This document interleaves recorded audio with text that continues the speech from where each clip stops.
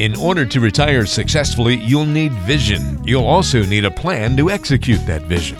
Welcome to Retirement Pathfinder with Barbara Lane and Phil Gusky. On today's show, we'll give you the tools you need to navigate unique challenges you'll face in retirement. It's time to chart your financial future. Retirement Pathfinder starts now. Welcome back for another Retirement Pathfinder podcast. Walter Storholt here alongside Barbara Lane, Retirement Income Planning Specialist at Pathfinder Wealth Management, serving you in the Rockford area. Barbara is the co-author of two different books, Roadmap for a Stress-Free Retirement and Remarkable Retirement. You can find us online by going to pathfinderwealth.com. That's also the place to go if you'd like to submit a question to be featured on a future show. And we are going to open up the mailbag today, Barbara, to take some listener questions. I just love this type of podcast when we're actually getting to kind of get into the nitty and gritty of somebody's situation and help them with maybe a piece of the financial struggle that they're maybe going through or something that's on their mind. So, and we've got a nice smattering of questions for you today as well. All set to help some folks out? I am, sure. All right, let's do it. First one comes to us from Charlie. Charlie says, I'm told that I might still be able to get some kind of benefit from my ex-husband's Social Security, even though we've been divorced for almost 10 years. Is this true? Well, there is a lot to Social Security, I'll say that. When I started researching this about 5 years ago, we've been able to help our clients maximizing benefits and doing a number of things in that area. So the long and short of it is this, there are some rules. So potentially, Charlie could receive a 50% benefit of your ex's full retirement benefit.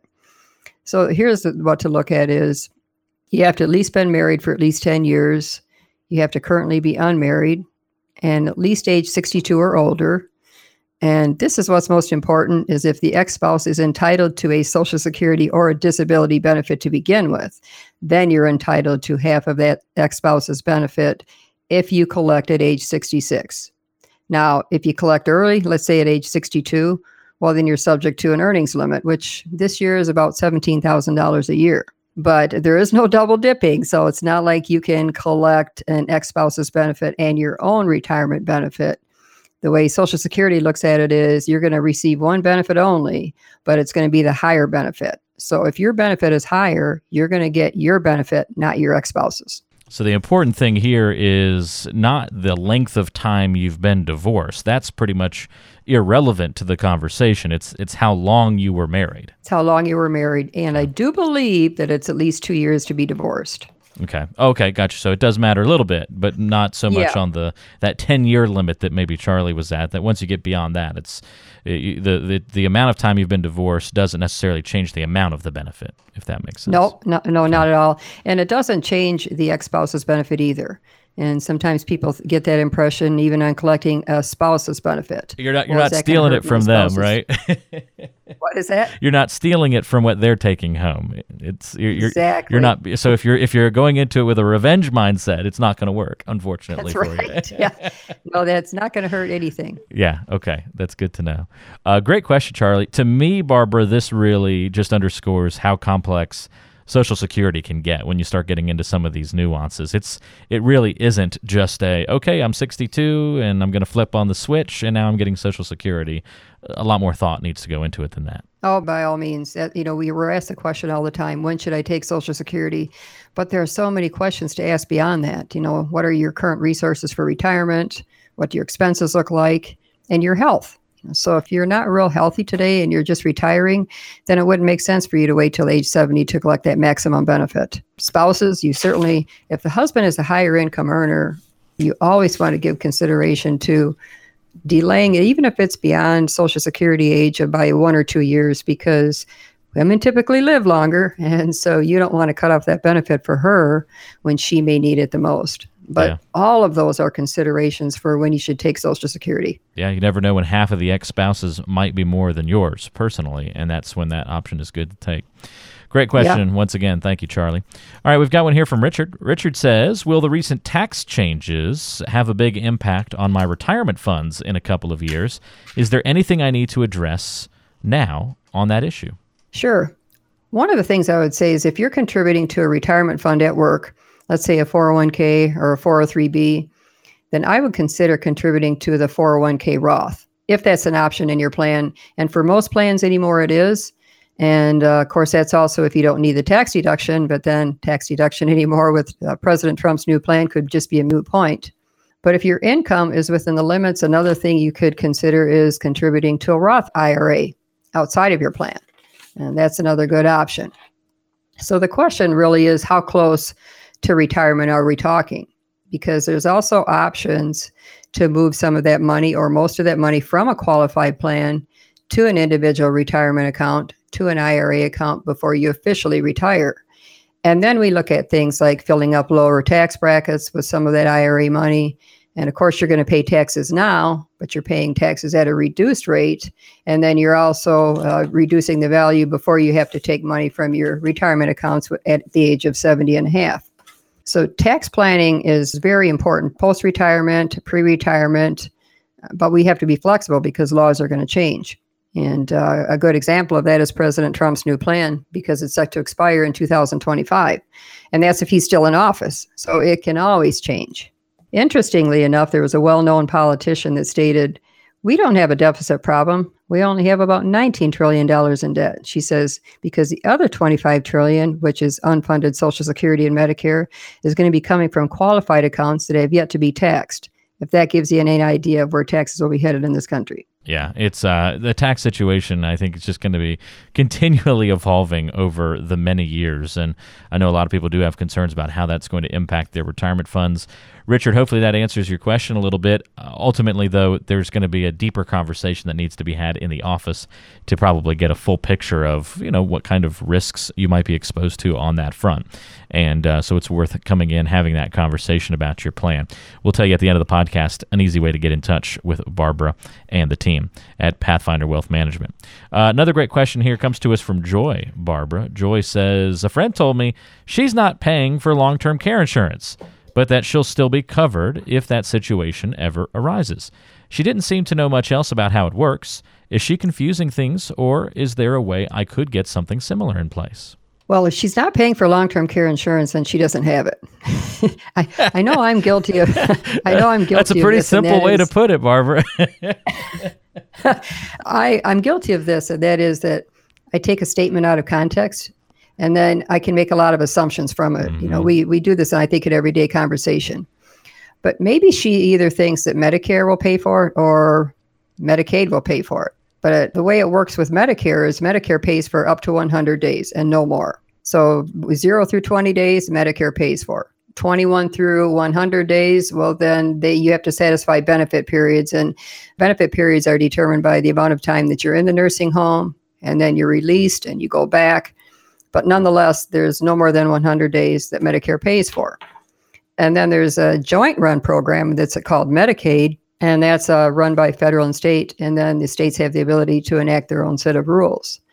But you have to be destitute to have them pay for your care. So there's an asset test and there's an income test. And in Illinois, there's a community spouse income and asset test. But the institutionalized spouse is only allowed about $30 in income and $2,000 in assets, and the rest has to be spent down. But if she's not paying for long-term care, then maybe she's misguided by thinking Medicare, which often people do, that Medicare is going to pay for her care, and it's just not. Yeah, a lot of people think Medicare or Medicaid is going to be this magic bullet that solves every problem, but unfortunately it's not. There are, and you maybe alluded to this a little bit, there are ways that you can get long-term care kind of coverage through different financial products. It doesn't have to be necessarily relying on Medicare or Medicaid, right? I mean, isn't that something that, certain products that try to fill that need, but it's not exactly like the initial coverage? Maybe that's where some of the confusion is. Well, there's combination policies out there too. So, you can have an annuity / long-term care policy, and there's also a life insurance / long-term care. And so, yeah, that could very well be part of it too. But those are what I call lump sum deposits. So you deposit once and you're done. And they're actually pretty good plans because something will always go back to the estate. But maybe she has a plan like that. But I would think those still are set up basically for long-term care. And so, like I said, sometimes things can be taken out of context. It's really hard to say, but nothing's free out there. So if you end up having Medicaid pay for your expenses, then you're going to have to spend everything down anyway. Yeah, I think the other thing is, too, here, maybe a takeaway from this question would be careful what financial advice you're getting from, on a casual basis like that from your friends, not just on the long-term care issue, but, things aren't always as they seem. In perfect illustration, not paying for long-term care insurance, but says that, hey, but I still have it anyway, and obviously that doesn't jive. Or maybe she has a large estate. I mean, sounded like you said she was covered, but... I guess that could mean many different things, right? I'm covered. Could mean a lot of different things. Well, it's kind of funny. This is interesting that people with large estates, I'm finding, are buying long-term care insurance. Because I have another financial advisor was sharing a story with me, and he had a client that's worth $30 million. And so she wants to come in and she talks with him and she wants to buy long-term care insurance. So the advisor's first question is, what do you need long-term care insurance for? You have plenty of assets. And she says, because when I get old and I can't make decisions for myself, then my heirs are going to take over and all they want is the money. And I want to make sure that I'm taken care of in a nice place. So it's kind of funny. We always have to ask that long-term care question and just don't assume because people have large estates that they're not interested in paying for long-term care, especially when you consider the statistics of some time in a nursing home that we're going to spend once we reach the age of 65 is pretty high, like 70%.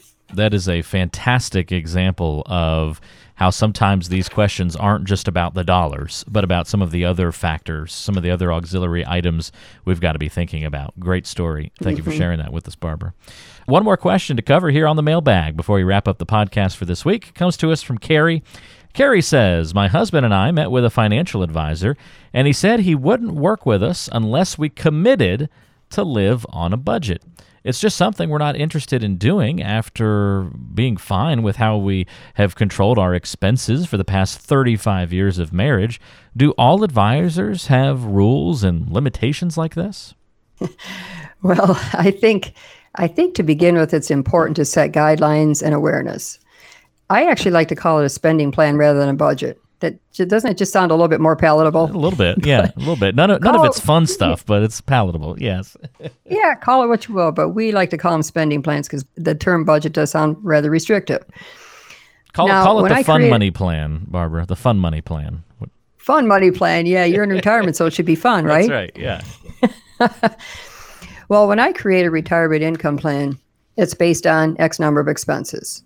So you have your expenses and you subtract your guaranteed sources of income like your pension and your Social Security. And then you have a shortfall. And if that shortfall is 3 to 4% of your retirement account, your 401k or your 403b, well, then your plan could potentially last you until age 95. But it's based on those assumptions of that withdrawal rate, including inflation and risk and return and taxes. But I will say this, that in retirement, you can't make up for overspending years and you can't make up for mistakes because you have no more earned income. So if you spend outside of those guidelines, then your money may not last. And I'll tell you this, that I don't like to police my clients' accounts because I learned a lesson. When you ask too many questions, they actually get mad because they'll say, this is their money. So what I do with my clients is when I meet with them at review time, then I just go over the numbers and they can see the overall success of their plan. They can plainly see if this is going to work or not, if they continue to take additional withdrawals beyond their plan, because that's the problem. You set up a plan, but if clients want to take additional withdrawals, they want to go on vacations with the kids and pay for that and grandkids' education and all sorts of things like this, well, then the plan just may not work. So you have to have some kind of a budget when you retire. So whether you want to call it a budget or a spending plan, you have to stick to that unless you're going to plan on working part-time in retirement. I suppose how that budget or spending plan, as you like to call it, looks is something that maybe is open for interpretation. Maybe this advisor was really pushing Carrie to document every single receipt that they bring in and that kind of thing, and maybe they're just not interested in doing that. But sometimes do you set looser parameters for certain people? Like, all right, well, you don't want to get down to the dollar of what you're spending, so let's add in a whole bunch of buffer in each of these categories to make sure that you're okay. Or am I off base? I'm making assumptions here. That's true. You want to add in vacations because certainly people work all their years and they're not taking the vacations that they would like to. Allow for some of the things that you like to do. Your hobbies, things, if you are going to take trips and see your grandkids, you have to allow for all of that and, have ample room for that. But of course, certainly in the early stages of your retirement plan, you should see a considerable amount of growth in your plan to stay ahead of inflation, to give you what you need for withdrawals, to allow for you to pay taxes. So yeah, there's some room there. So it sounds like, Barbara, there's probably this happy medium, this compromise, or this balance that we can strike here between not ever wanting to live on a budget, but also wanting to make sure we're keeping track of spending appropriately. We shouldn't underscore the fact that financial advisor's mission is probably a good one. It should be a great mission to confidently identify what you're spending in your retirement years and those years leading up to that. What are the true consequences if we don't investigate those things and then it turns out we were way off base from what we thought might have been the case? Yeah, that's a good question, because we like to see our clients successful. I mean, certainly that's why we set up plans with our clients. But I had kind of a sad story about a client we set up a plan for, and it was perfectly fine for her in retirement to receive monthly withdrawals and for her to get through her retirement years. But she was also very generous. So what she ended up doing is withdrawing at one time $10,000 to give to someone in their church to buy a new home. And then she withdrew additional money for windows and for flooring in her condo and all these various withdrawals outside of her monthly plan. So when we looked at her plan at the end of the year, she'd taken about 12% of her entire account value. Well, that's about 3 times more than what we had allotted for. And the sad thing is she got spooked, and she called regularly and kept inquiring about her account balance. And I think that she was calling, I would say, every 10 days to 2 weeks. Well, consequently, she wanted to hang on so tightly to what she had left of her money that she decided to close her account out and she put it in the bank. Well, I would think that with the interest rates that banks are paying today, her account value has not grown today any more than when she put it in there 2 years ago. So I think what happens is people in retirement or even nearing retirement have a hard time putting that lump sum investment, that 401k, into perspective of how that's actually supposed to last them for the rest of their lives. Yeah, I think that's a great point and a great story to end things on for the week. So just make sure that we're doing our due diligence when it comes to all these different financial matters, things like living on a budget. It doesn't have to be as scary or annoying as maybe it does sound to us, but we do need to realize the importance of an accurate example, an accurate description of what our spending looks like. Great questions about the tax changes today as well, and long-term care coverage and Social Security. We covered it all on today's show, Barbara, and we appreciate your help. All right. It was nice. It was nice to meet with you. Yep. Nice talking with you again this week as well. If you have any questions about your own financial plan or financial situation, I'll encourage you to reach out to Barbara Lane, Phil Gusky, and the great team at Pathfinder Wealth Management here in Rockford. You can get in touch with them by calling 815-399-9806. That's 815-399-9806. Or you can find us online at pathfinderwealth.com. That's pathfinderwealth.com. You can find other great resources on the site, get in touch with the team, and of course, listen to past podcasts on the site as well. That's pathfinderwealth.com, or call 815-399-9806. For Barbara, I'm Walter, and we'll talk to you next time right back here on the Retirement Pathfinder. Sounds good. Have a great day.